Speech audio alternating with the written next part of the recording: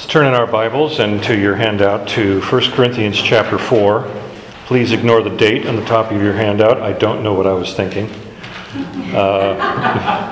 Maybe because last week was September 1st and I just thought, oh yeah, it's different. And I have no idea. I just saw that and went, okay, wow, that was brilliant. So it is not September 10th. We are not time traveling. We are in September 8th.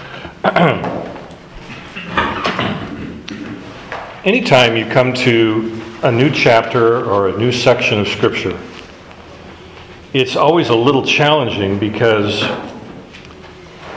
we go by, and I've said this many times before, we go by the chapter marks or the verse numbers that are in our Bible to help us navigate where we're talking.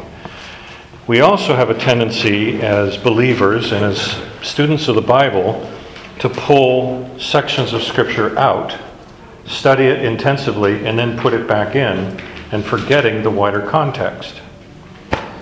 In particular, we have a book like 1 Corinthians, which we have to remember first and foremost was a letter. It was not a treatise. It was not intended as a textbook. So you can have, and just imagine if Paul is dictating his letters, he's speaking and he, like any good orator or preacher, he is empowered by the Spirit and then he just goes off. And then he comes back and says, oh yeah, we were back, that was our topic. And of course the scribe has been writing it the whole time. And when they go back to look at it and say, is this what I intended? He goes, yeah, I stand by what I said. The first 5 verses of chapter 4 are very often stuck with chapter 3. In fact, an awful lot of commentaries that I had broke apart the study using verses 1 through 5 in chapter 4 as a conclusion to everything that you find in chapter 3. The problem is you can read chapter 4, verses 1 through 5 as a separate entity all in and of itself. In fact, I came across many sermons, listened to a few of them, even a couple commentaries that pulled out verses 1 through 5 entirely as a model for the Christian minister. And that's all it's about. And I looked at that and I went, well, yeah, I can see that. It's a great text for preaching to preachers. But the Word of God is intended for us all. And the audience of 1 Corinthians was not a group of preachers. The audience was the church, the people in the pew, if they had pews. They probably had cushy cushions. No. But they were the regular people. So to apply verses 1 through 5 only to pastors is a mistake.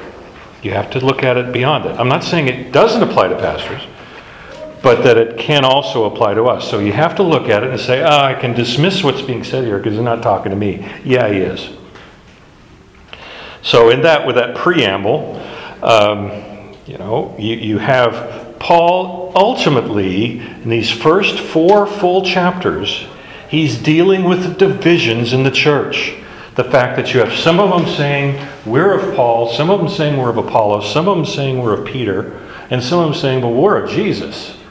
And it's creating this odd division, and he's trying to address that. Yeah, he goes off into these other ancillary conversations, but he keeps coming back to this theme of unity.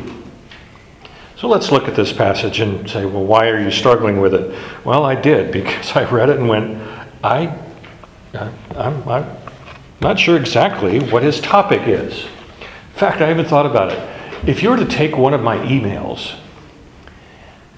just any random email, either to family or to a business communication or where I'm trying to counsel somebody who's having some struggles, and you pull out one paragraph and say, this entire letter is about this,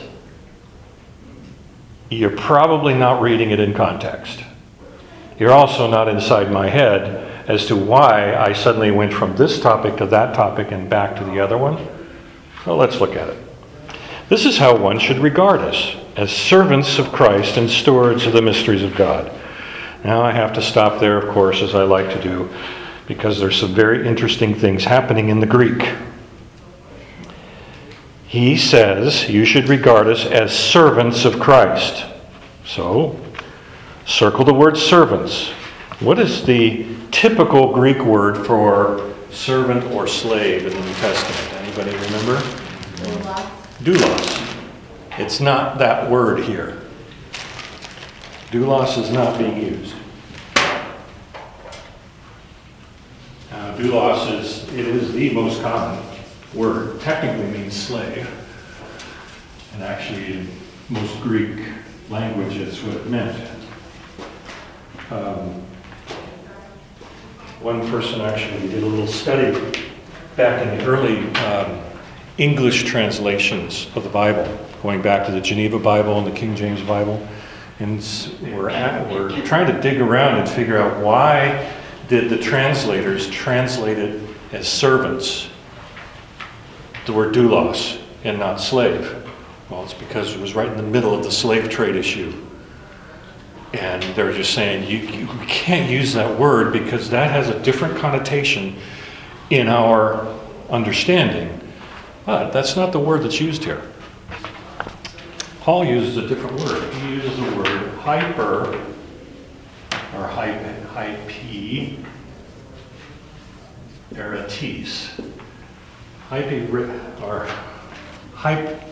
Hyperites. Yeah, I pronounced that right, and now it'll be on the test in 3 weeks.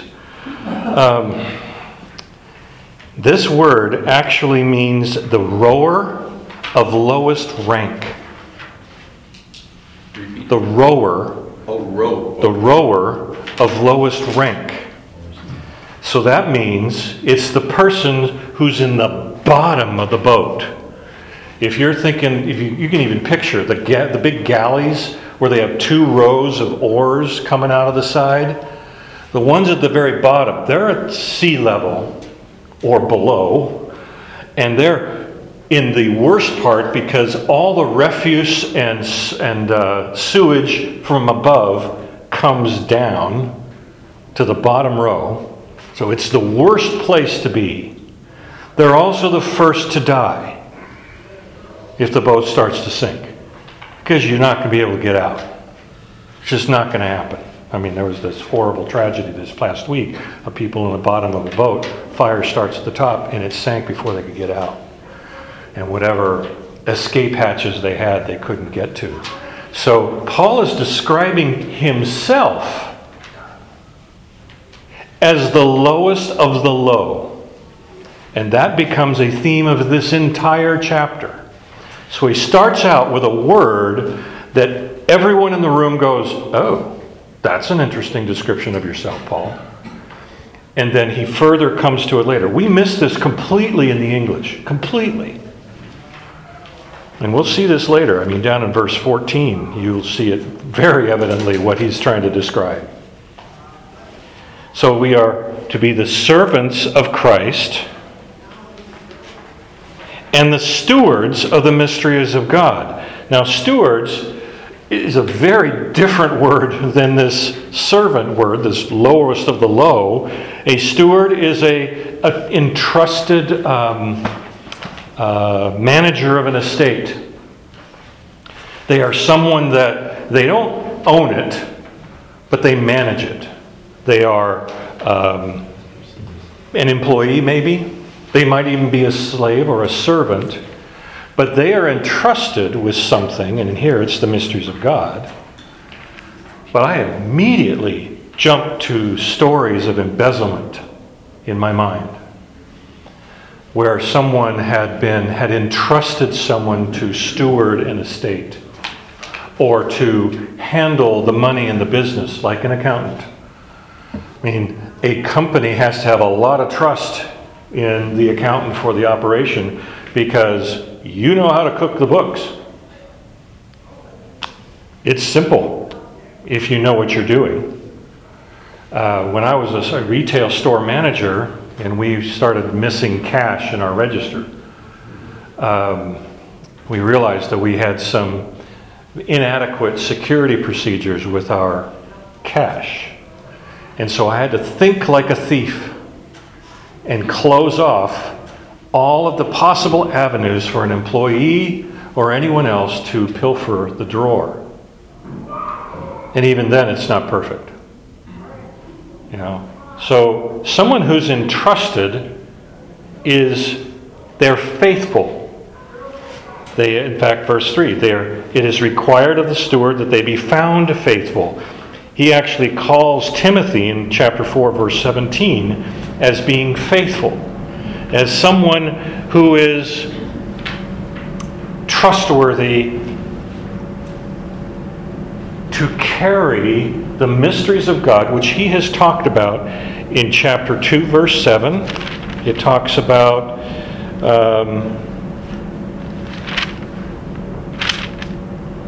we impart a secret and hidden wisdom of God, which God decreed from the ages for our glory.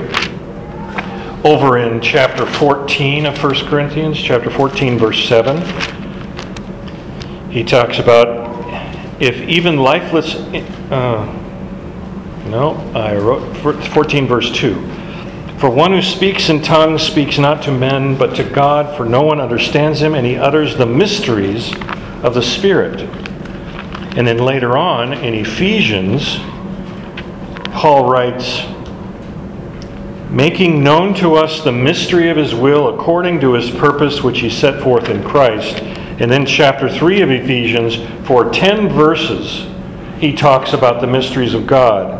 How the mystery was known to me by revelation, as I've written it briefly. And when you read this, you can perceive my insight into the mystery of Christ.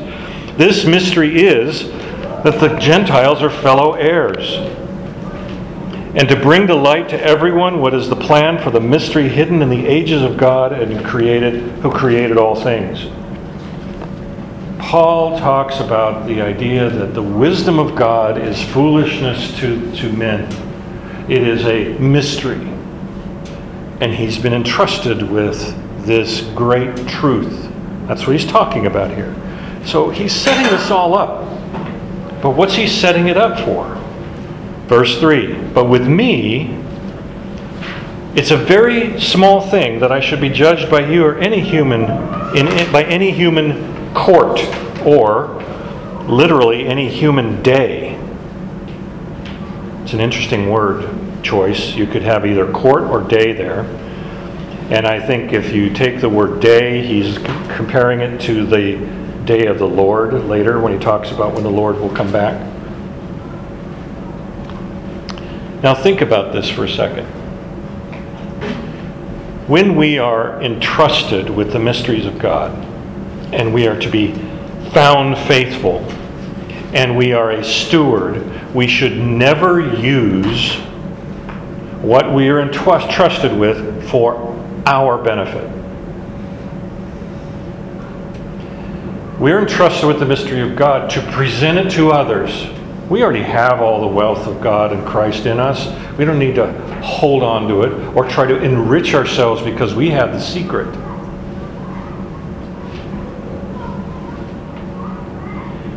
The prosperity gospel does that very thing. I know the secret, and if you send me $1,000, I can help you with that. I can show you one more glimmer.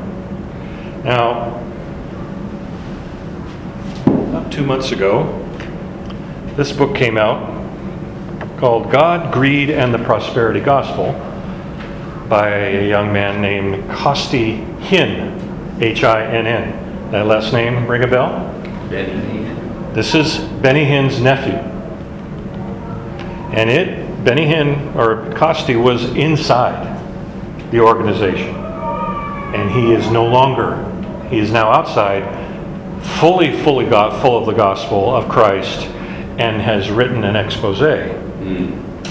Now, what's fascinating, if you follow the Christian news, I have a headline here from Tuesday, which is quite amazing that I'd be coming to this concept here in this passage. Benny Hinn renounces the prosperity gospel. And I've watched the video. He is as repentant as you could imagine him to be. And he says things like, I'm sorry to say that prosperity has gone crazy, and I'm correcting my own theology, and you all need to know it. Because when I read the Bible now, I don't see the Bible in the same eyes I saw it 20 years ago. I think it's an offense to the Lord. It's an offense to say, give $1,000. It's an offense to the Holy Spirit to place a price on the gospel, and I'm done with it. I will never again ask you to give $1,000 or any amount, because I think the Holy Ghost is fed up with it. I'm just quoting him. Wow. I think it hurts the gospel. So I'm making this statement for the first time in my life, and frankly, I don't care what people think about me anymore. When they invite me to telethons, I don't think they're going to be very happy. Because when you look at the Word of God, and if I hear it one more time, break the back of debt with $1,000, I'm going to rebuke you. Because that is buying the gospel. It's buying the blessing. It's grieving the Holy Spirit. If you're not giving because you love Jesus, don't bother giving. Wow. Great God. I hear something like that, and of course, the terrible skeptic in me goes, yeah, prove it. I want to see this 5 years from now. That's really mean-spirited and very arrogant on my part to think that. Trust but verify. Trust but verify. I would say let's celebrate that and go, yeah, he's still a full gospel healer. He's just saying I'm not going to put a price on it. And it's interesting to contrast that to a month ago when a very well-known evangelical scholar, teacher, preacher, best-selling author says, I don't believe the Bible anymore. I don't believe Jesus is the Son of God, and I want nothing to do with it. Josh Harris became an apostate on Instagram. Great place to tell the world of your thinking. You have that over here. A month later, you have someone who is held up as the example of the prosperity gospel excesses, saying no. And you wonder how much his nephew's witness was to him. I only bring that up because you look at this idea of being found faithful and the requirement we have as entrustees. We are trustees of the gospel. Each one of us, not just Paul, not just Timothy, each one of us is entrusted as stewards of the gospel who are servants. We are the lowest of the low. We don't deserve anything. And Paul says, but with me it's a very small thing that I should be judged by you, by any human, in any human court. In fact, I don't even judge myself. I'm not aware of anything against myself, but I am not thereby acquitted. It is the Lord who judges me. We may not know, and I could say, no, but none of us knows anybody else's heart in this room or in this church or in any church community. It's 1 Samuel 16:7. The Lord looks at the heart. 1 Kings 8:39. The Lord knows the hearts of men. We may not know, so we may not judge. We can be judgy, which may not be a nice thing. We can be critical, which is a valid thing to do with someone like a Benny Hinn. We cannot be his judge. We cannot judge his heart and his soul, because we don't know what's behind it. We don't know what's underneath it. We don't know what's happening. Paul even says, because most likely there were people that the news had come back to him were being highly judgmental and highly critical of Paul. And he just said, I'm not aware of anything that I've done, but I'm not acquitted. Because it's the Lord that judges the heart. And yet you find in other passages where Paul is saying, I wish I didn't do that, but I did. You know, he's not one of these preachers who doesn't open his soul. But he's pretty wide open here. Therefore, don't pronounce judgment for the time before the Lord comes, who will bring to light the things that are now hidden in darkness, and will disclose the purposes of the heart. Because then each one will receive his commendation from God. He goes on, I have applied all these things to myself and Apollos for your benefit. What things? It says, I have applied all these things. I am asking you to help me answer the question, what things? Is there a list? Is there a thought? What is he talking about here? I have applied all these things to me, to myself, and to Apollos, who's not even in the same room. He's in another continent. Or another state, not another country, not continent, another country. Because Apollos is probably over in Corinth. Paul is in Ephesus writing this letter. So now that I've given you a full 25 seconds to come up with a brilliant answer, what is he talking about? These things.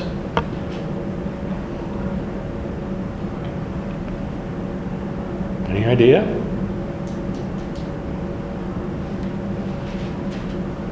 It's an important question because everything that comes after is applied to what comes before.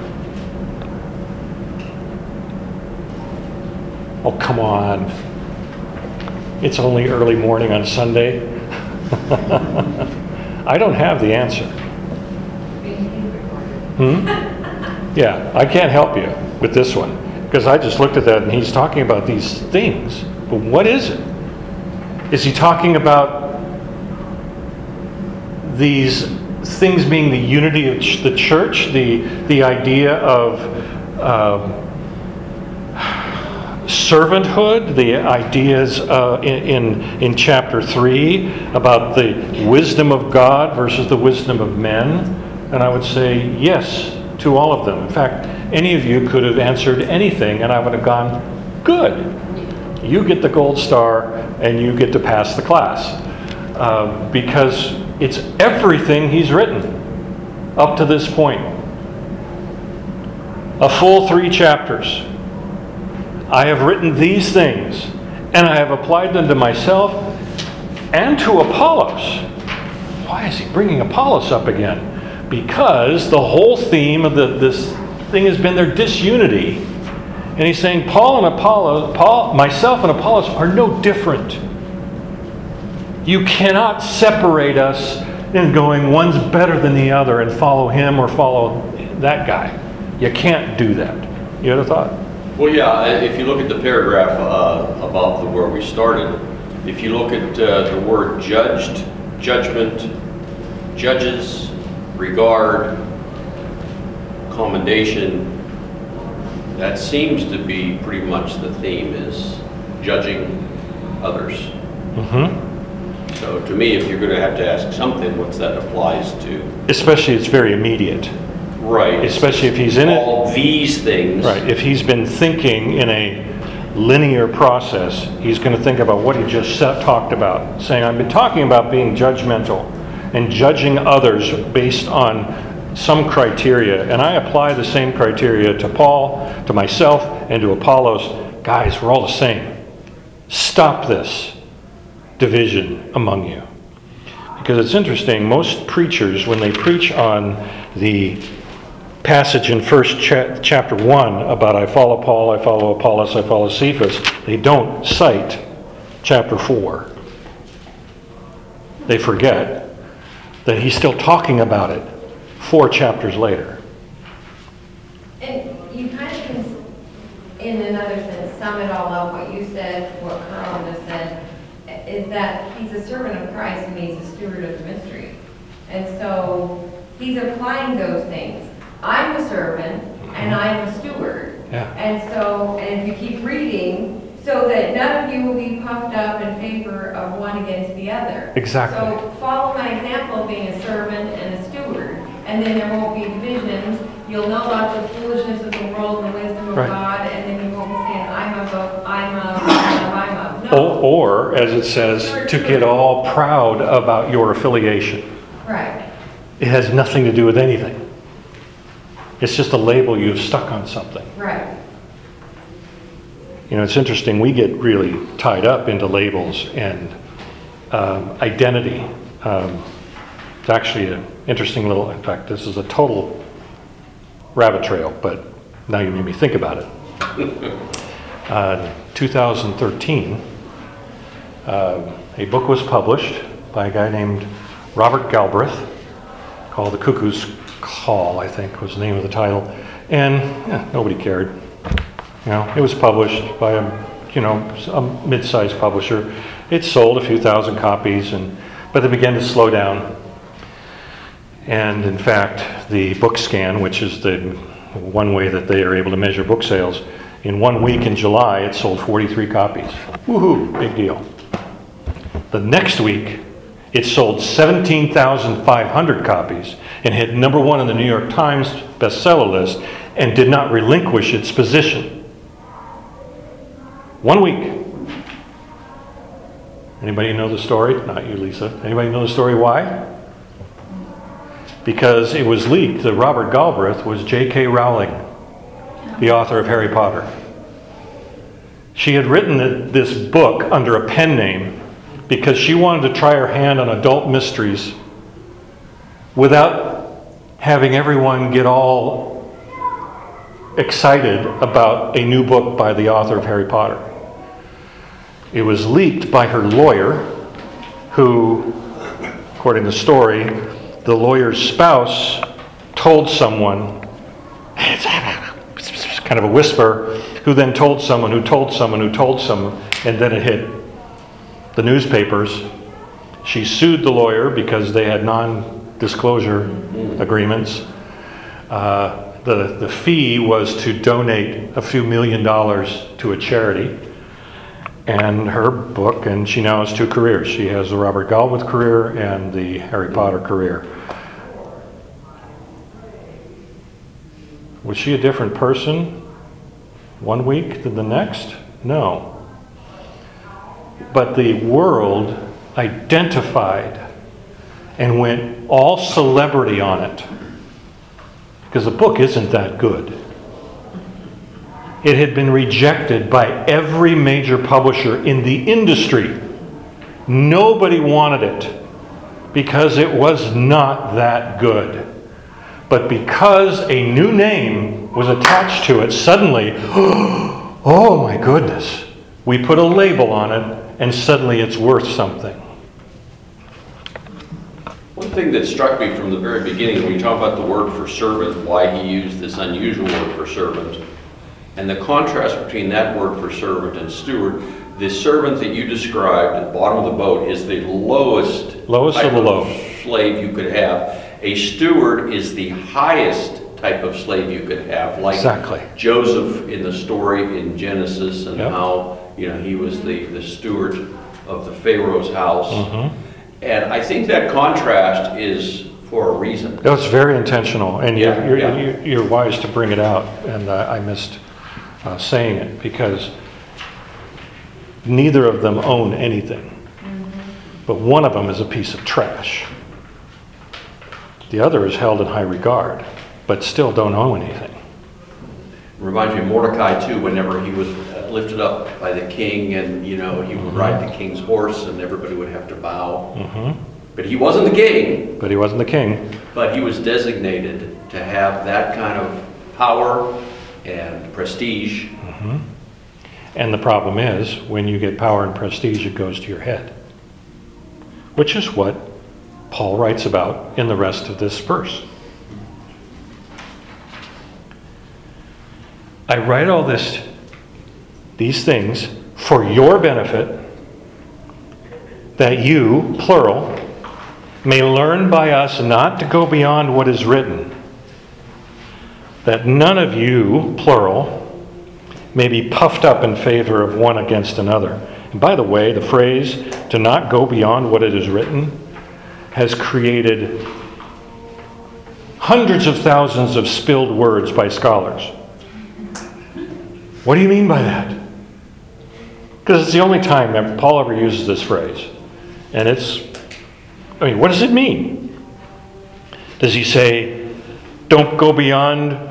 In fact, I've got 5 different variations. Okay, first, is it an idiom? Like, don't color outside the lines.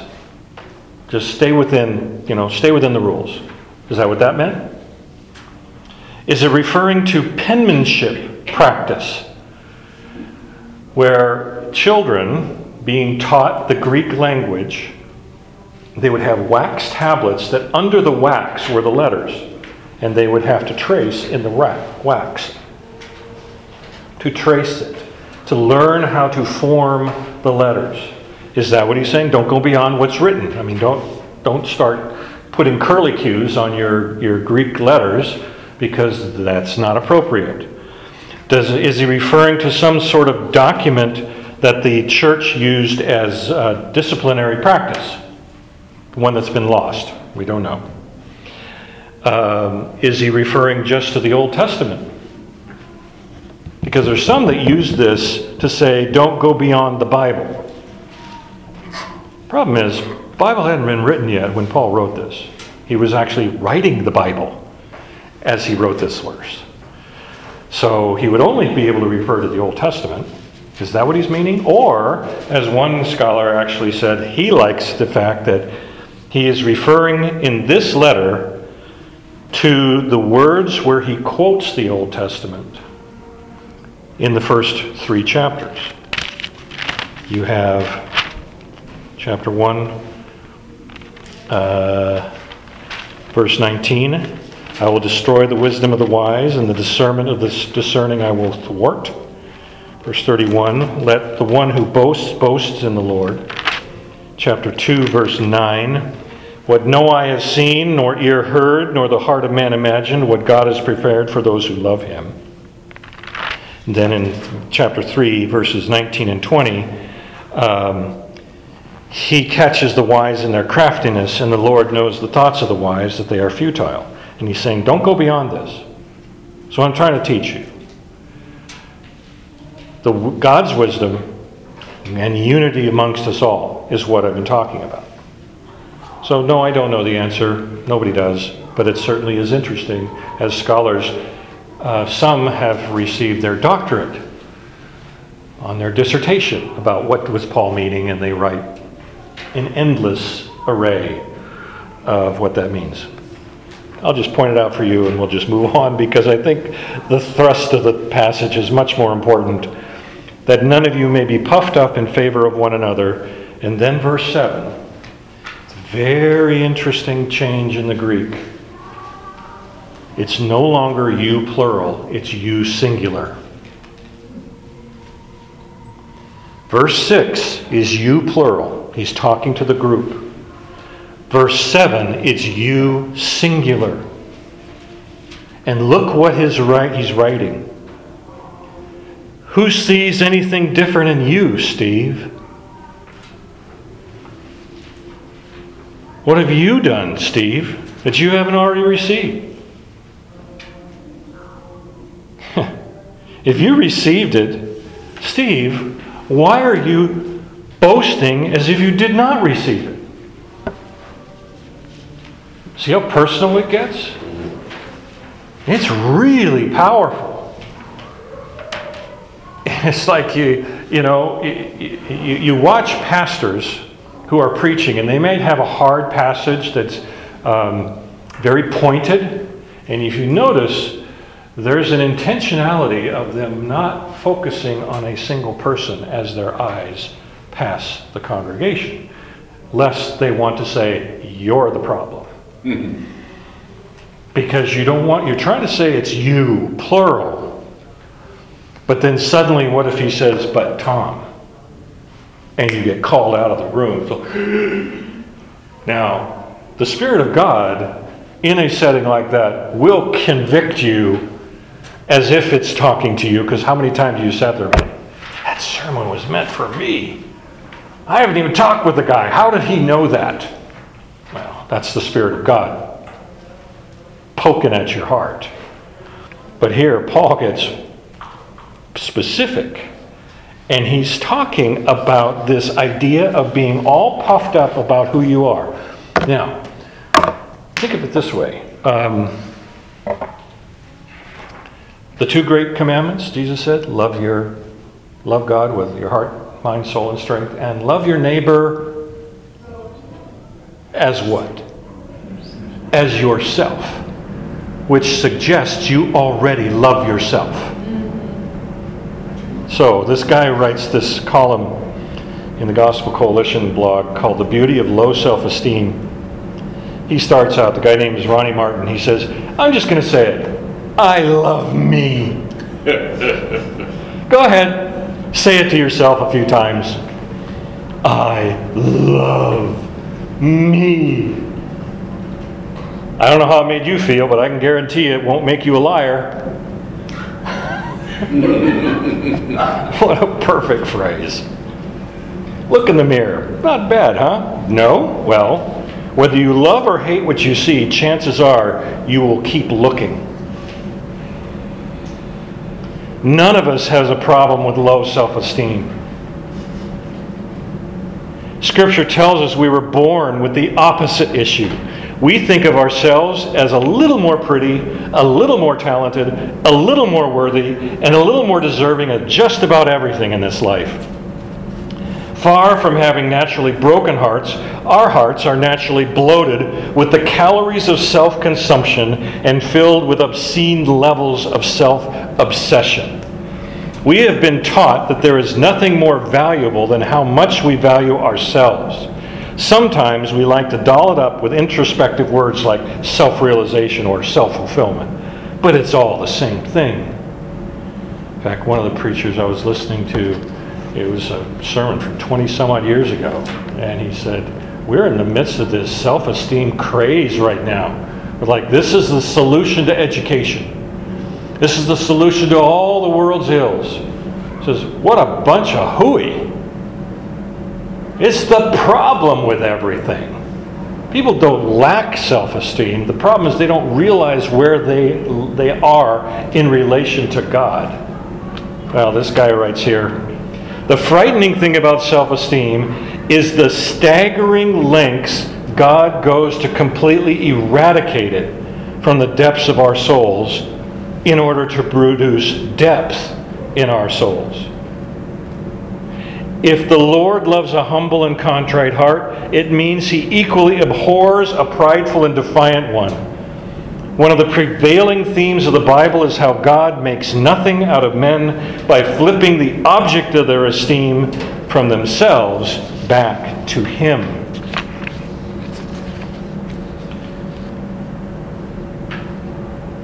This whole idea of being so puffed up. We can go to Romans 12, and we always look at Romans 12 when we read verses 1 and 2 about presenting your bodies as a living sacrifice, don't be conformed to the world. And then we stop. Chapter 12, verse 3 writes, for by the grace given to me, I say to everyone among you not to think of himself more highly than he ought, but to think with sober judgment, each according to the measure of faith that God has assigned. We have to fight it, and we all know this. I'm preaching to a choir here. I know that. But it's certainly good to be reminded of it. Paul has these three rhetorical questions where he just goes off. Who sees anything different in you? Well, only you do. What do you have that you didn't receive? Didn't he just say in chapter 3 that all is yours and you are Christ's and Christ is God's? You have absolutely everything you need in Christ. Nothing more. The rest of it's just decoration. And yet, you have these Corinthians are so puffed up and so full of themselves that they don't see it. And he goes on in verse 8 and following.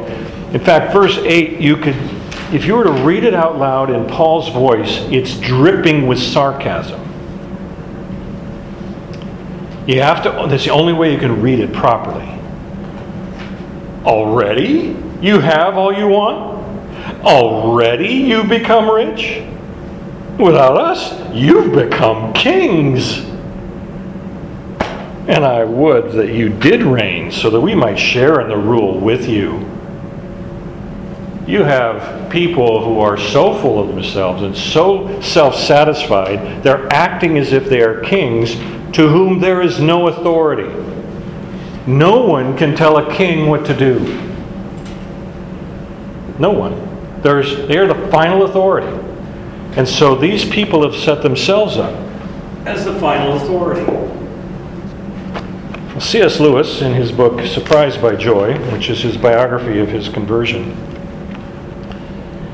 he writes this: "What mattered most of all was my deep-seated hatred of authority, my monstrous individualism, my lawlessness. No word in my vocabulary expressed deeper hatred than the word interference," and he capitalizes it. But Christianity placed at the center what then seemed to me a transcendental interferer. If its picture were true, then no sort of treaty with reality could ever be possible. There was no region, even in the innermost depths of one's soul, which one could surround with a barbed wire fence and guard with a notice of no admittance. And that's what I wanted. I wanted some area, however small, of which I could say to all other beings, "This is my business and mine only."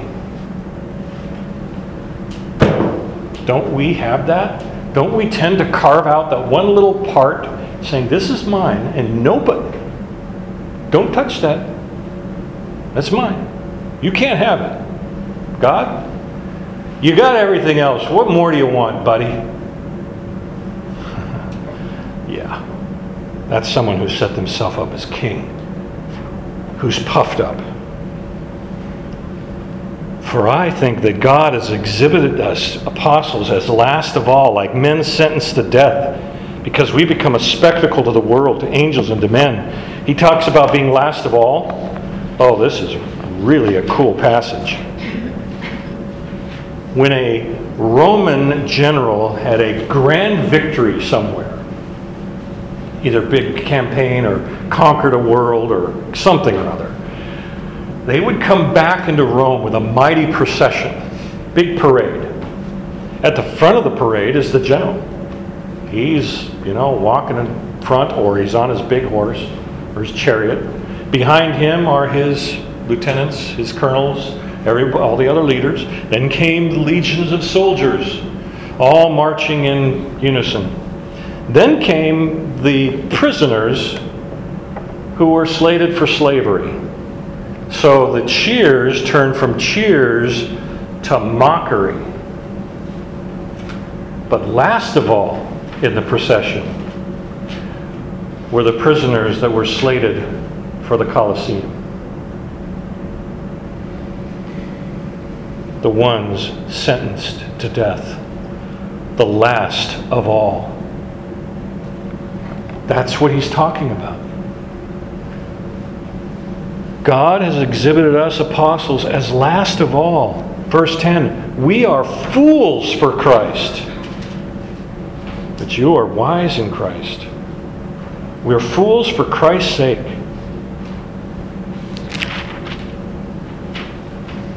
Chapter 1, verse 27, but God chose what is foolish in the world to shame the wise. God chose what is weak in the world to shame the strong. God chose what is low and despised in the world, even things that are not, to bring to nothing things that are.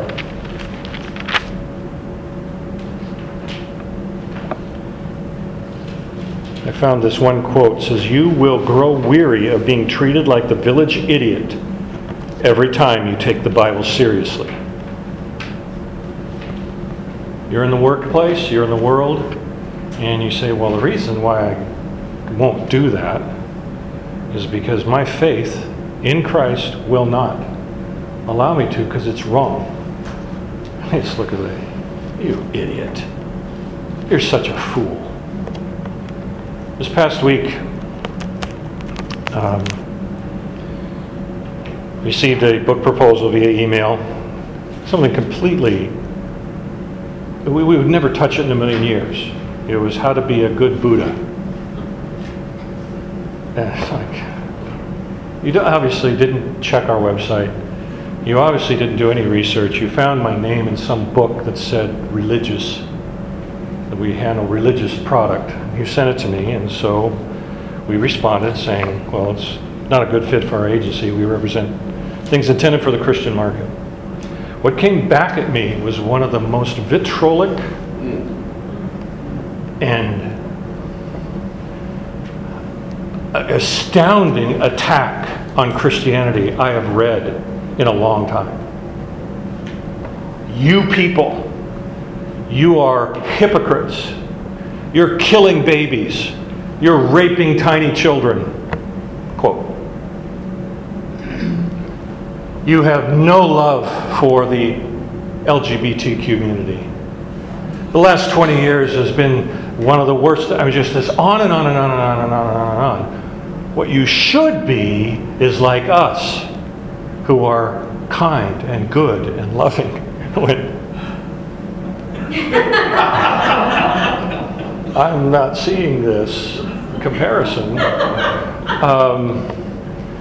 But I realized what she did in this letter is exactly the hatred of the world of the positions that we Christians take on social issues. Because it's based on Scripture. And I imagine and of course you never engage someone like that, so it's just, thank you for your input, kind of thing. But you just ignore it. Because you can't, you're not going to have a debate where you're going to win the debate. What's the point? But you want to just say, if you're going to have a conversation with someone, the first place you start is, do you believe the Bible is the Word of God? If they don't, you've got a problem. Because everything that you base your faith on is found in Holy Scripture. To that person, I'm a village idiot. And the village idiot is going to be part of our business card for the rest of our lives on this planet. Because Christianity is under attack from the world, and they've done a really good job of making that you have anything other than a accepting position on various social issues. You're a hypocrite and unloving and uncaring. It reminded me of one time where I saw an interview with a variety of super pastors, and it was Larry King who was going after these three guys. And finally, one of them, T.D. Jakes, says, Larry, this entire conversation has been about what we're against, but you've never asked us what we're for. And it stopped Larry King in his tracks. Because then T.D. Jakes was able to say, we believe in this, we believe in this, we believe in this. And they make everything else look so small by comparison. We are fools for Christ's sake. I hope we feel that way because it's true. We are weak and you are strong. You're held in honor, we in disrepute. And he's talking to these guys who are high society. They're loved by their constituents. And he's saying, you got it wrong. You're not kings. He has this litany here of 9 different things. Hunger, you're starting in verse 11. Hunger, thirst, poorly dressed, buffeted, which means to be treated roughly, homeless, manual labor. And by the way, manual labor was considered a sign of unworthiness by those who were philosophers and the sophists. reviled, persecuted, and slandered. Every single one of those things, in and of themselves, if you're hungry, thirsty, poorly dressed, buffeted, homeless, etc., that was considered contemptible to the Corinthian culture, and probably to a lot of those within the Corinthian church who were trying desperately not to be seen as contemptible. We have become, verse 13, and are still like the scum of the earth, the refuse of all things. As one commentator wrote, the church that learns more from Wall Street and Madison Avenue than from the Via Dolorosa has lost its footing and will ultimately lose its crown. The church that learns more from Wall Street and Madison Avenue than from the Via Dolorosa will lose its footing, has lost its footing, and will lose its crown. We are fools for Christ's sake. Golly. You know, like I said, this isn't something you put on a brochure to hand to visitors when they come to church. Welcome to our church. We're fools. We're idiots. We're the village idiots. And we're going to be homeless. We're going to be reviled. And ain't it great? Well, why don't we put that on our brochure? Because the alternative is actually a bait and switch. We are called to transform this world through our lives, through our faith in Christ. We are called to a higher calling than what the world thinks. And they don't understand it. And that's the point. Yeah. Give the Drew Brees example? Hmm? Give the Drew Brees example? Oh, there was Drew Brees this past week. I don't know if you heard about this. Quarterback for the New Orleans Saints. He did a video, very simple video, I watched it. And it was basically encouraging high school students to take their Bible to school. On the October 3rd, Take Your Bible to School Day. It's a whole It was Take Your Bible to School Day. And it was a kind of a promo. And that's a cool thing, because Drew Brees is a very strong Christian. Well, that particular video was produced by Focus on the Family. Doesn't say it anywhere on the video. You don't even have the credits have it. Just simply a nice video. So the headline reads in the paper, Drew Brees does video for anti-LGBTQ organization. What? Drew Brees got angry. And he came back in his social media posts and he said, look, I believe that as a Christian, two things. Love God with your mind, soul, body, and strength. And love your neighbors yourself. This video has nothing to do with anything about that other than to say, live your faith in the world. And to put any other meaning to it is ridiculous. And it is ridiculous. But because there's this attempt to undermine absolutely everything or anyone who makes a public proclamation. And we're not famous people. We're just us. But if we make a public proclamation, most likely there's someone in the room who's going to come up to you and say, you're an idiot. How can you believe that falderall? You've been brainwashed by your parents. It's not real. And you hate gay people. What? Oh, and you're white, so you're racist too. What? I mean, just, oh my goodness sake. This is what we are fighting against. And here you have Paul hearing of a church that's full of itself. And boy, when we get into the rest of we obviously didn't get through this passage, but we get into chapters 5 and 6. This church is in trouble. But they have a lot of people who are puffed up. They're acting like kings. They're thinking, we want to be admired by the world, so we will act this way. So they will think we're good. And he says, no. You are being held in honor, but we are being held in disrepute. Well, it should be, we should all be held in disrepute. We should all consider ourselves as the refuse of all things. We should all be the Hyperites, the bottom rower, because that's our place. But you know, a bottom rower is still pretty important. If the guy just kicked back, put his hands behind his head, kicked up his feet, you know what? The boat ain't going to go as fast. Its work is not complete. And if suddenly there's a revolt on the bottom floor, the boat stops moving. A servant who knows their role and is willing to work it and pull no matter what, that's the one that is doing the work of the Lord. That's the metaphor. So, we've run out of time. Let's end this with a word of prayer. Lord, thank you for our time together. Amazing